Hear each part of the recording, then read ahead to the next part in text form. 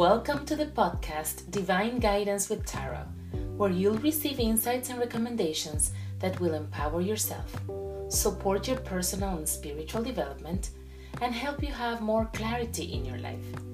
Join me in this wonderful adventure of spiritual connection and self-discovery. I am your host, Laura Teo.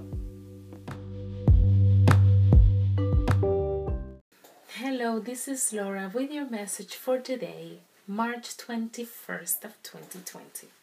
Remember, you have everything you need to really go the distance. You have the endurance, you have the strength. Life is not a sprint, but you have everything necessary to really get to where you need to go.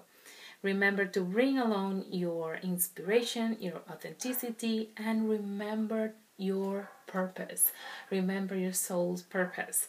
So you want to bring your dream to life. Remember, you must think long term, and don't pay attention also to that obstacles that may appear in the way.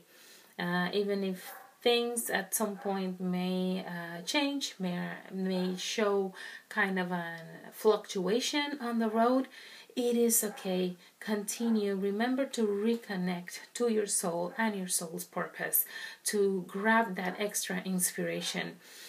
And you have everything you need. Remember that what is yours will never be withheld from you. So have an amazing rest of the day and see you next time. Take care.